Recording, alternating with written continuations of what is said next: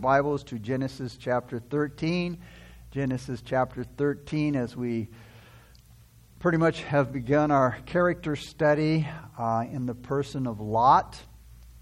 And the title tonight is Lot Separates from Abraham. Lot separates from Abraham. We'll look at verses 2 through 13 tonight. But up to this time, Lot has lived with his uncle Abraham.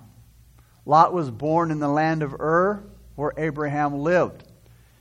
And he traveled with the group that went with Abraham from Ur to Haran. Now, when Lot's grandfather Terah died in Haran, he became part of Abraham's family.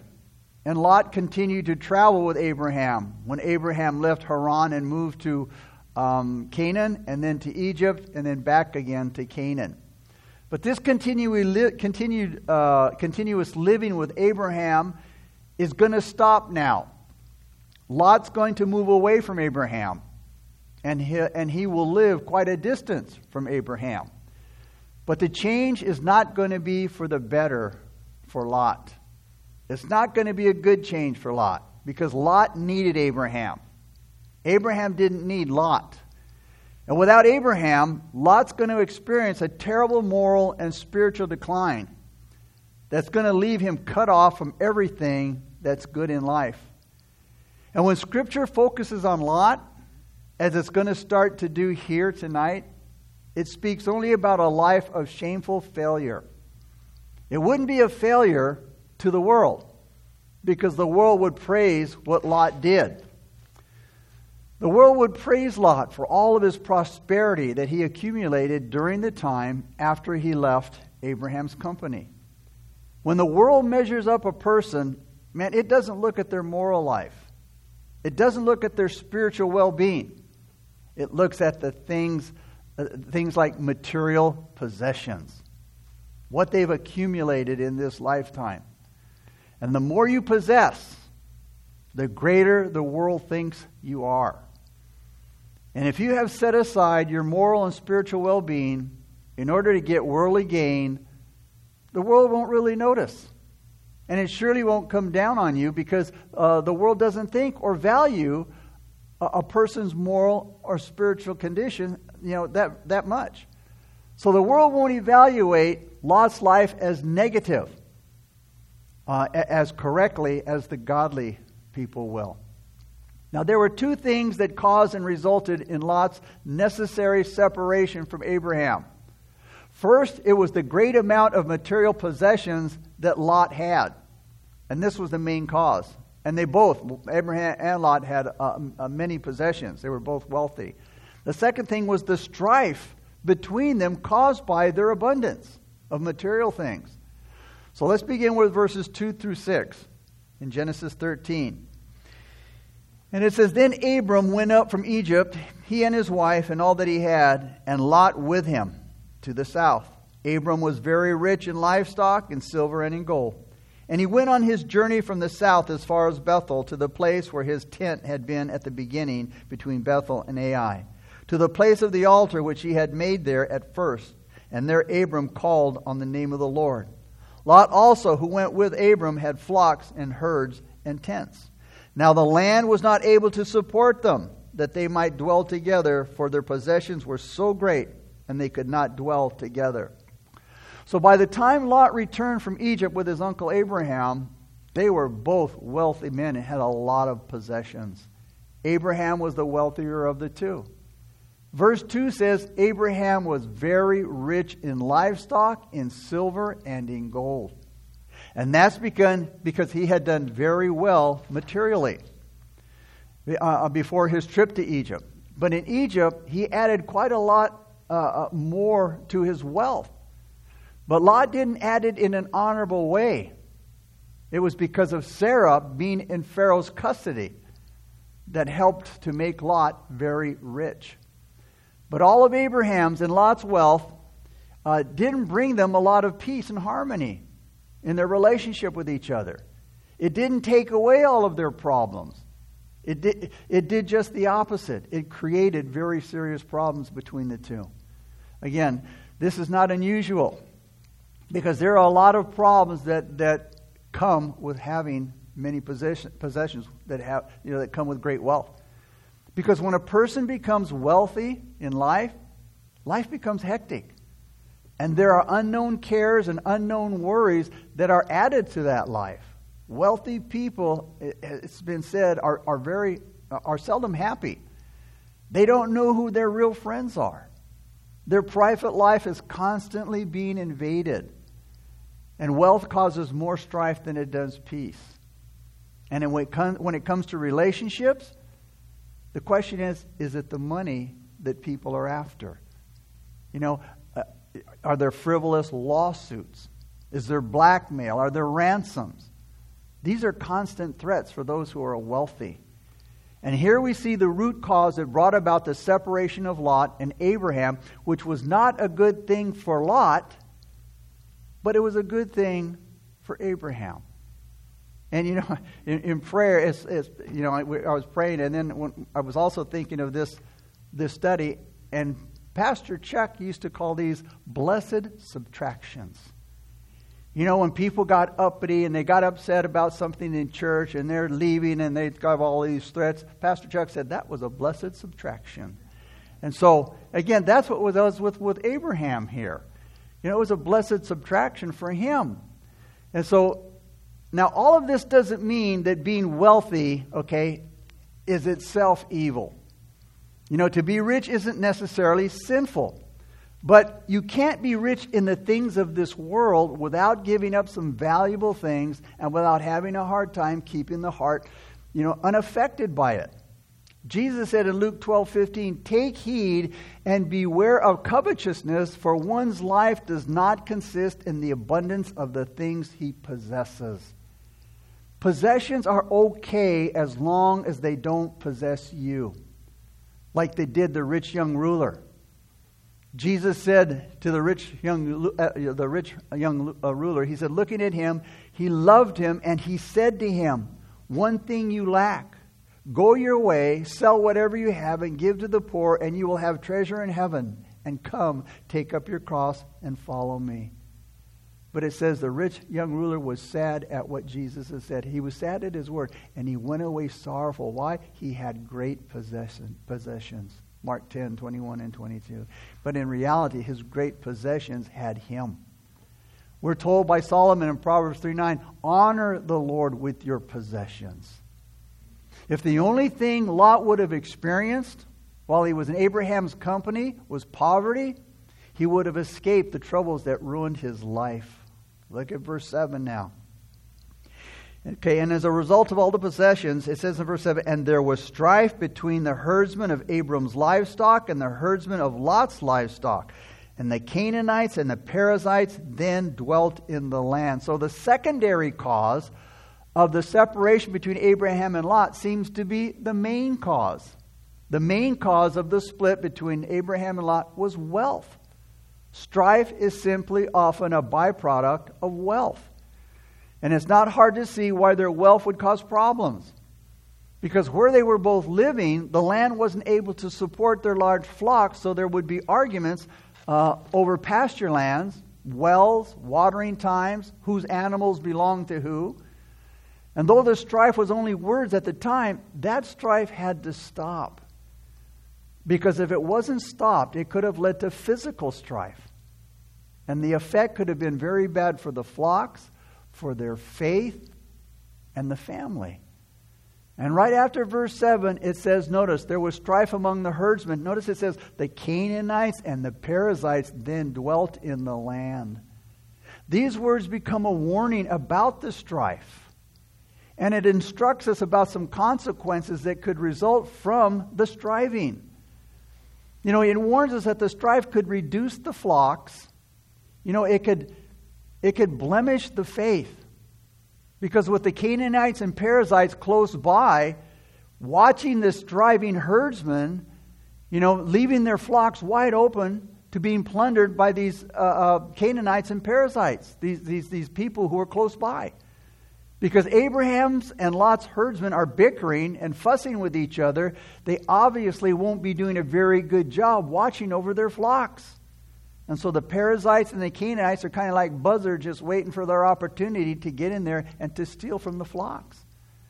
The Canaanites and Perizzites couldn't help being obvious of these large flocks of Abraham and Lot. And with their lack of character, this would only encourage the plundering of the flocks if they got the opportunity.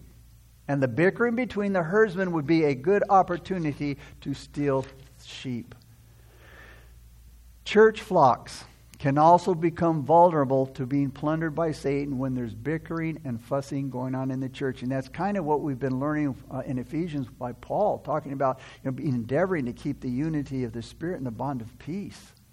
Church members can get scattered to other churches, or they stop going to church because of bickering in the church. And this should encourage us, as Paul said, to endeavor to live more peaceably with one another. And Paul also said we're to mark those with contentious spirits who are always causing unnecessary uprising in the church, and deal strongly with them, Paul said. Mark them, point them out, do something about it. Because he said if members aren't straightened out or removed from the church, again, those blessed subtractions, the church will lose more and more members, and it could eventually break up. And the other warnings that we have from verse 7 about the Canaanites and the Perizzites being close by is that the striving herdsman could bring great dishonor to faith in God and to God Himself. And that's what the world is looking for. Christians striving with one another. Abraham made it very clear about his faith when he built the altars in the land to worship God. The Canaanites and Perizzites would see those altars right away. And they would probably watch Abraham and Lot and all of their family members really closely to see how they behaved. And you know what? And I know you know, the world is always watching those who say they're Christians. They're always looking for some kind of inconsistency in their lifestyle so they could belittle God. They could belittle God's Word and His church and say, and those are Christians. In Judges chapter 16, verse 23 and 24, the Philistine rulers came together to celebrate their capture of Samson. Remember, we just finished their character study in Samson. The Philistine rulers, God's great enemies of the people, when they captured Samson, again, because he flirted with the world, they celebrated when they captured him. And this is what they said. They were going to offer a great sacrifice to their god Dagon. And they said, our God, some idol, this fish god, helped us defeat Samson, our enemy. And when the Philistines, notice, when they saw Samson, they praised their God. When they saw Samson, they praised their God. And when believers fight among themselves, hey, the world loves it. They just eat it up and they laugh at the faith of the believers. And that's how a lot of churches ruin their testimony and their effectiveness. And it's pretty much gone. And so, again, we need to also contend against moral evils and doctrinal evils, or they will corrupt and destroy the church. Another consequence of strife among the herdsmen is seen in what Abraham said to Lot about the strife. Look at verse 8 now. So Abram said to Lot, please let there be no strife between you and me, and between my herdsmen and your herdsmen. Notice, here's why. For we are brethren. For we are brethren. This deals with the stranger that strife is to the family of God. The word brethren here is used here in the sense of kinfolk, not a literal brother. Lot was Abraham's nephew, not a literal brother. So here the word especially emphasizes the blessedness of good family relationships. Brethren are to love each other. We, brothers and sisters in Christ, are to love each other. The family of God is to be at peace with each other. But there was strife in the family, as the words, notice, show there in verse 8, between you and me. Abraham said, Lot, let there not be any strife between you and me. Abraham wanted it to stop. He didn't want his peaceful family relationships ruined by division among the members of the family. You know, the family, when you look in Genesis, the family is the first institution that God established among men, before the church and before government. The family is the foundational institute of the land. The other two institutions that God established, the government and the church, are dependent upon the home for their well-being. Because if you don't have good families, solid families, hey, you don't have a solid church and you don't have a good government.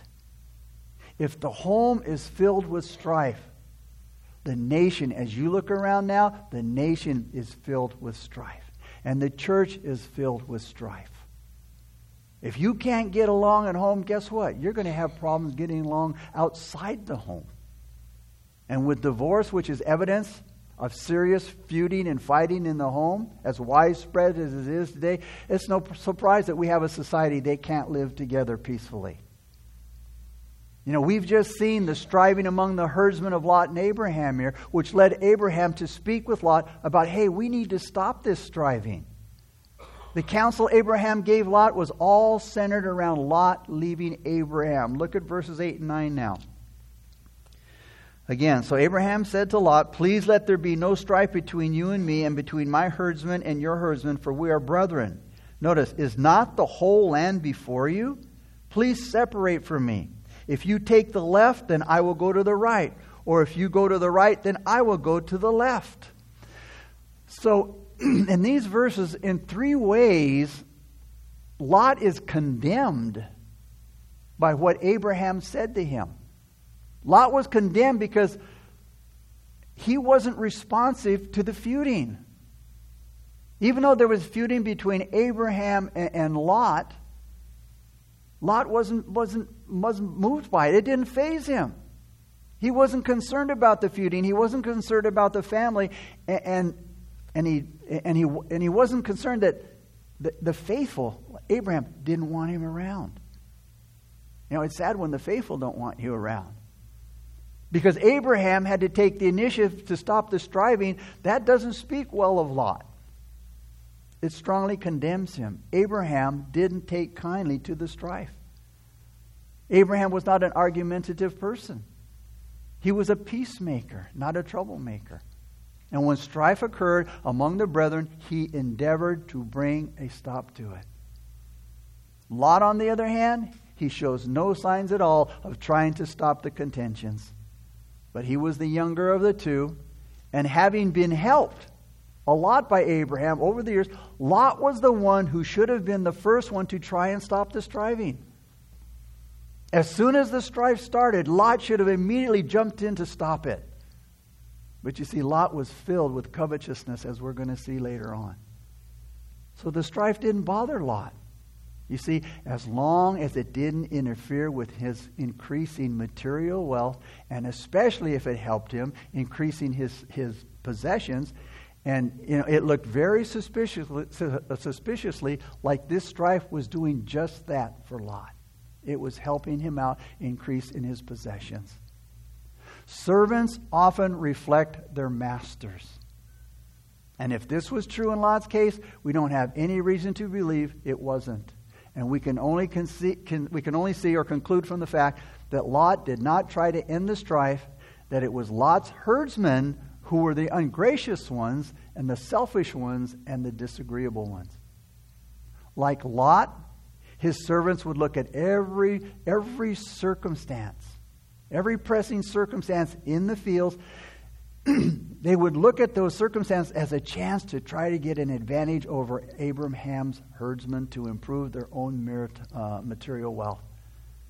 Lot was just in it to improve his own situation.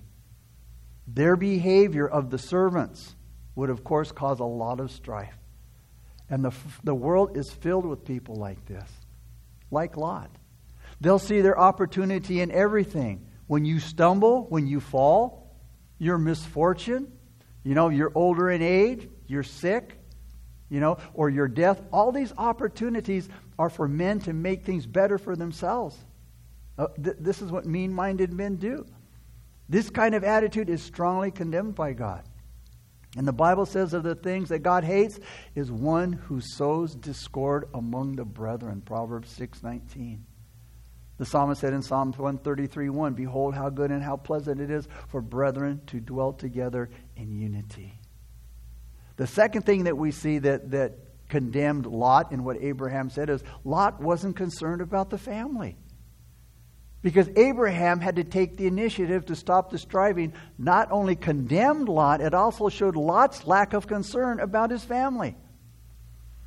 Abraham's effort to stop the feuding showed that he was more concerned about the well-being of his family. Lot didn't show anything. He didn't say anything to show that he was concerned. Lot didn't take any effort to stop the striving, which showed that Lot was clearly not concerned about the family as he should have been. And Lot showed by his choices later that he was more interested in where to live and in pasture land for his flocks than in peace for his family. Lot would fit right in with today's society and its attitude of many people about the family. Putting a high value on what's best for the family is seldom done today, even in Christians' homes, which is evidenced by the high divorce rates. Families are neglected and not given much time.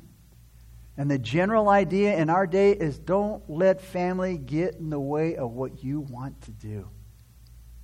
You know, if a mother wants to work outside the home, hey, nothing should stop her. Let her go. Don't stand in her way. Let her be a career woman. Now, there are times when that has to happen. It depends on if she has to, if she's single, is her husband in good health, is having trouble getting a job. There are times when that has to be done. But in a lot of cases, it's that okay, she wants a career, she wants to be a career woman and work her way up the corporate ladder, and or if a man receives an impressive job offer or a promotion that would be detrimental to the well-being of the family, he's told, go for it, man. It's a good career move. And I remember one time when I used to work in my old job, and I have a friend here, Richard, who used to work with me over there at Alpha Therapeutics. I remember I got a promotion on a swing shift, and I got this title called shift manager, which is just a shift, like a shift supervisor. But hey, it was a good promotion as far as career move. I made more money. I had a new title, but it was a swing shift, and I was working a day shift. And I was on that swing shift for about a year and a half, and my girls were little. They were still young. And I get calls from them, Daddy, can you come to this assembly tonight, or can you come to the? And I'd say, oh, honey, I'm working, and I got to be here. Oh, I'd love to come, and blah, blah, and the whole thing that I would say, because I couldn't go. And a year and a half later, I'm still on that shift, and I'm not getting those calls anymore. And I'm going, wow, they're not going to bother calling because Daddy can't come. And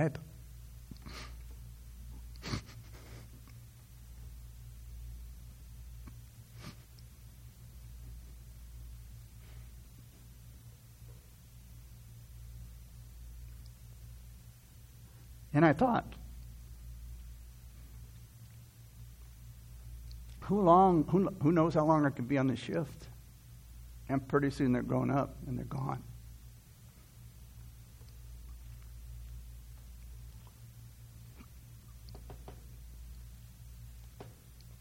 And I would miss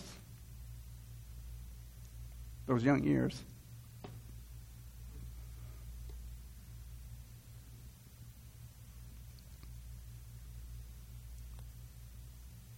Which, as parents, they go by so fast. And so the Lord spoke to me. Go back to the day shift, take the cut and pay, and take the demotion. And so I went to speak to the director, and I said, hey, I want to go back to day shift. I want to go back to what I was doing. First thing, that's not a very good career move. Oh, so be it. He says, you're going to get a cut and pay, and fine, cut my pay. And God's taken care of me all these years. But God did something that was so cool. Yeah, I got a lesser title. I went back to day shift. But I noticed on my next paycheck, I was still getting the same pay. I thought, I better go to human resources and let them know what's going on, get this fixed, because I know they're going to want this back if I don't go say something. So I went back. I said, okay, but let us work it out, and we'll give you a buzz in a couple of days, and we'll talk about it. And so anyway, went back. They said, well, we decided to let you keep your pay, and we just won't give you the increase in the yearly increase in living. I said, that's fine with me. You can keep your title. You can keep your swing shift. I still got the money. Again, I wasn't in it for the money so much, but God blessed me. And God rewards your obedience, and I believe that with all my heart.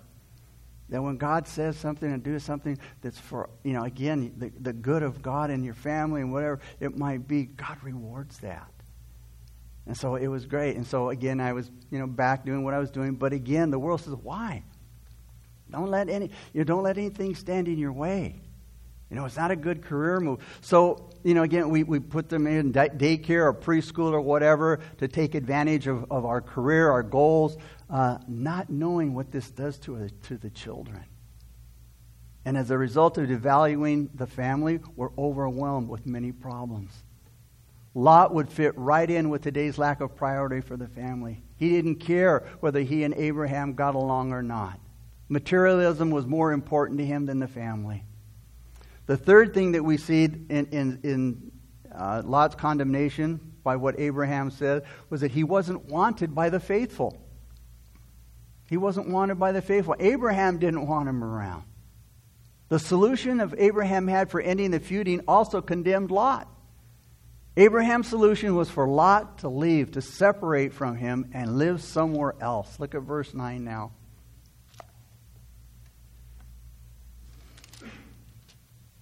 Is not the whole land before you? Please separate from me. If you take the left, then I will go to the right. Or if you go to the right, then I will go to the left. Abraham didn't want Lot with him anymore. Lot's behavior made him unwanted. Lot's character made it impossible for him to live with Abraham in peace. And even though Lot was a saved man, he was covetousness. He was greedy. Material gain was his priority. And we're going to see more about that later on. So Abraham just couldn't handle being around Lot anymore. And if Abraham allowed to continue to stay in Abraham's camp, it would only cause the feuding to continue and get worse. So Lot was no longer wanted by godly Abraham. Think about that. What a terrible condemnation to not be wanted by good men. How awful to be asked by good men to leave them. Now, we might be greatly disliked by evil men and be unwanted in their company or in their employment, but that won't condemn us nearly as much as to be asked to leave the company of good men. Man, we make a giant mistake trying to be accepted by the world and not being interested in being accepted by those who are walking faithfully with God. We can judge our spiritual temperature by those who gladly accept you. The Bible says the world hated me, they're going to hate you. If they love you and they love me, I need to take an inventory of why do they like me so much. The more one accepts you, the more the other will reject you. And Lot became well accepted in Sodom. They never asked him to leave. But Abraham asked him to leave. What a huge, again, condemnation this is concerning Lot's character. It was a huge condemnation for Lot to be told to separate from Abraham. But it was an even greater and sadder condemnation to be told by God to depart from him. Can you imagine? Depart from me are going to be the words every unbeliever will hear from God when they stand before God in the final judgment. And these unbelievers may have been very popular, very accepted in the world and in our Sodoms of today. But that's not the exception that counts. Abraham's behavior is in this whole situation, his behavior is outstanding. Even though he told Lot to separate from him, he was very generous to Lot. Notice in verse 9, Abraham's request was for peace. It wasn't just words. And Abraham was willing to go to any honest length to get that peace. He was willing to sacrifice big time to make peace come about. Abraham's effort to bring peace is not to be confused with peace with the peace at any price philosophy, that some go along with. In a generous gesture, Abraham gave Lot first choice of the land. Notice Abraham gave up his rights, endeavoring to keep the unity of the Spirit in the bond of peace. And that's what we've been learning from Paul in Ephesians. Abraham's an example of what Paul was talking about. Abraham was the older of the two. That made him higher in rank. And Abraham had helped Lot big time over the years. Not the other way around. Abraham in that day had the right of first choice. But he didn't insist on his rights. Because Abraham was more concerned about his responsibility of bringing peace than about any rights that belonged to him. And a lot of times when we stand up for our rights, and I have my rights. Not as a believer in Christ. To always put your rights first does not solve problems. It usually makes them worse, and our society shows that. Over the last several years, people have been protesting, boycotting, yelling, threatening, fighting, legislating to get their rights. Hey, but none of those things have brought more peace, has it? Abraham gave up his privileges. Abraham wasn't as concerned about being honored as he was about having peace honored. And when Abraham gave up his rights and gave Lot the honor of having first choice, Abraham basically took a lesser position and put Lot first. And that's because Abraham didn't worry about how much prestige he had or how it would look to other people, and he was able to bring peace quickly to a really touchy situation. But people who are more concerned about how much honor and recognition they'll get will be of more trouble to society than help. And then Abraham, we see, forfeited his material advantages. Here's another sacrifice that's not easy for the flesh to make. By giving Lot first choice of the land, Abraham showed that material gain was not as important with him as making peace. Abraham had a lot of wealth, but he wouldn't sacrifice good family relationships to increase his accumulation of wealth. Not many people are like that. And for sure, Lot wasn't like that. And many people will sacrifice just about anything before they'll sacrifice a chance to get more wealth, or whatever more of they want. And peace is often very costly. But you know what? Abraham was willing to pay the price to make peace. So his courtesy to Lot, giving him first choice of the land, proved that. And we've seen in Abraham's counsel with Lot that Lot was seriously lacking in good character. And now in Lot's choice of the land, where he will live after he's separated from Abraham, we see his lack of character in an even more obvious way. Lot's choosing of the land, we're going to see three things involved in his choice of the land that will show his lack of character. Look at verses 10 through 11. And Lot lifted his eyes, and he saw all the plain of Jordan, that it was well watered everywhere before the Lord destroyed Sodom and Gomorrah, like the garden of the Lord, like the land of Egypt as you go toward Zoar. Then Lot chose for himself all the plain of Jordan, and Lot journeyed east, and they separated from each other. So the first thing showing his lack of character was his choice, because it was based totally on material gain and how it would benefit him. And when he looked out there and Abraham said, "Hey, Lot, choose what you want." He saw great pasture land for his flocks and his herds. And to Lot, and that was a good enough reason to choose this area. And again, it's not necessarily wrong to choose something based on the financial side. We all do it. We buy our groceries, our clothes, our cars, wherever we can, to get the best price, especially in the day that we live. And it's not necessarily wrong to buy your house in a good neighborhood, in a good city that will help to keep the value of your home and your property.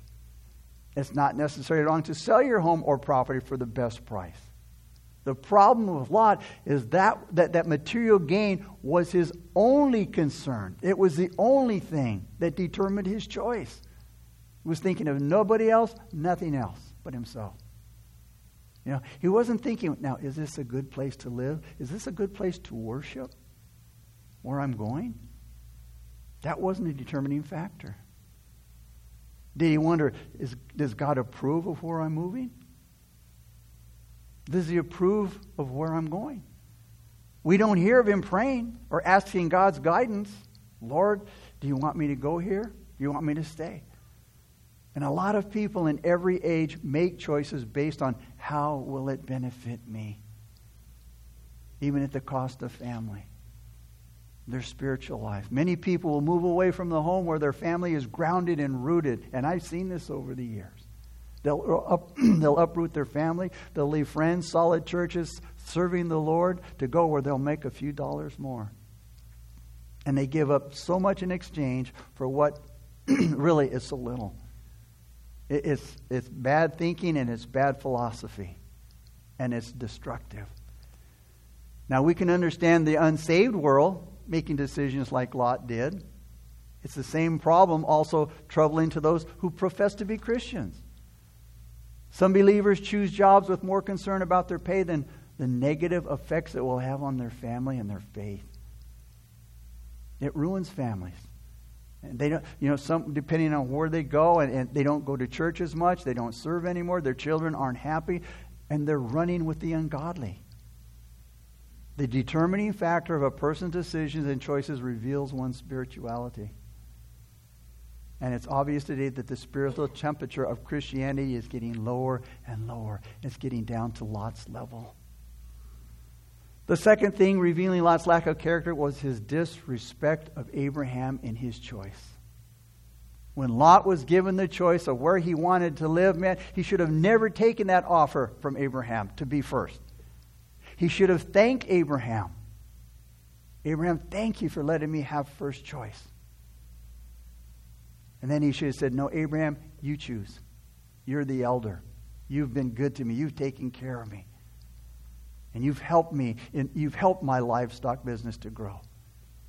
But Lot didn't show any respect. Instead, without hesitation, Lot jumped at the opportunity and he grabbed the best for himself. But again, that's what people do when their values are materialistic. They'll crush or harshly treat anybody to advance themselves in the business world, as long as it puts money in their pockets, and it's an ugly character, and God will judge it one day. The third thing that showed Lot's lack of character was the dishonoring of his choice. Lot thought he was getting the best deal. The plain of Jordan, the Bible says here, it looked so lush in pasture and cropland. It was so well watered, and it was compared to where he was at the time. Scripture says here it was well watered, like the land around the Nile River in Egypt, where Lot had been with Abraham earlier, and even it was well watered, like the beautiful Garden of Eden.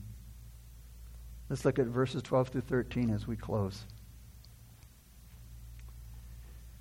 Abraham dwelt in the land of Canaan, and Lot dwelt in the cities of the plain, and pitched his tent as far as Sodom. But the men of Sodom were exceedingly wicked and sinful against the Lord. The plains where Lot chose to live was Sodom. And notice what it says. The men of Sodom were exceedingly wicked and sinful against the Lord. The word exceedingly points to the abundance and the abominableness of their evil. It was exceedingly bad. Whitelaw, Bible commentator, said this: their vileness was restrained neither in quantity or quality. As it passed all height in arrogance, so it burst all bounds in prevalence. Many different kinds of evil were being committed in Sodom. But Sodom is especially known for the fact that it was given over to the homosexual sin. Homosexuality abounded in the city and is an exceedingly abominable evil to God. And later on in Genesis 19, we'll get a first-hand look at that sin. But like our cities today, the world would describe Sodom as a prosperous and exciting city. To the world, Sodom had everything. So in closing, in today's language, Sodom would be well known for her wealth, celebrities, night spots, entertainment. Sodom wouldn't hesitate to brag about all of these things as cities usually do to promote themselves. But Sodom didn't have everything. It didn't have righteousness. which is the one thing that it needed, like all cities need the most. Sodom abounded in immorality, but greatly lacked in righteousness. The condition of the city of Sodom made Lot's choice a very, very poor choice. It was a disastrous choice, as we'll see that later on. Lot's choice cost him everything that he had. And he came up the big loser materially and morally. He lost everything. He lost in every area that really matters in life. He lost.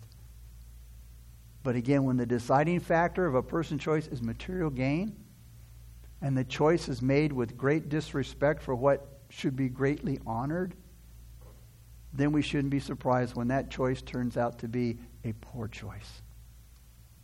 And this explains why a lot of people, a good number of professing believers, let alone the multitude of unbelievers, come to the end of their lives holding nothing. Holding an empty bag, having nothing. So if righteousness isn't highly valued, you will choose the defiled. And what a curse that will be. Father, again, we thank you for your word, Lord. We thank you for your goodness, your grace, and your mercies, Lord.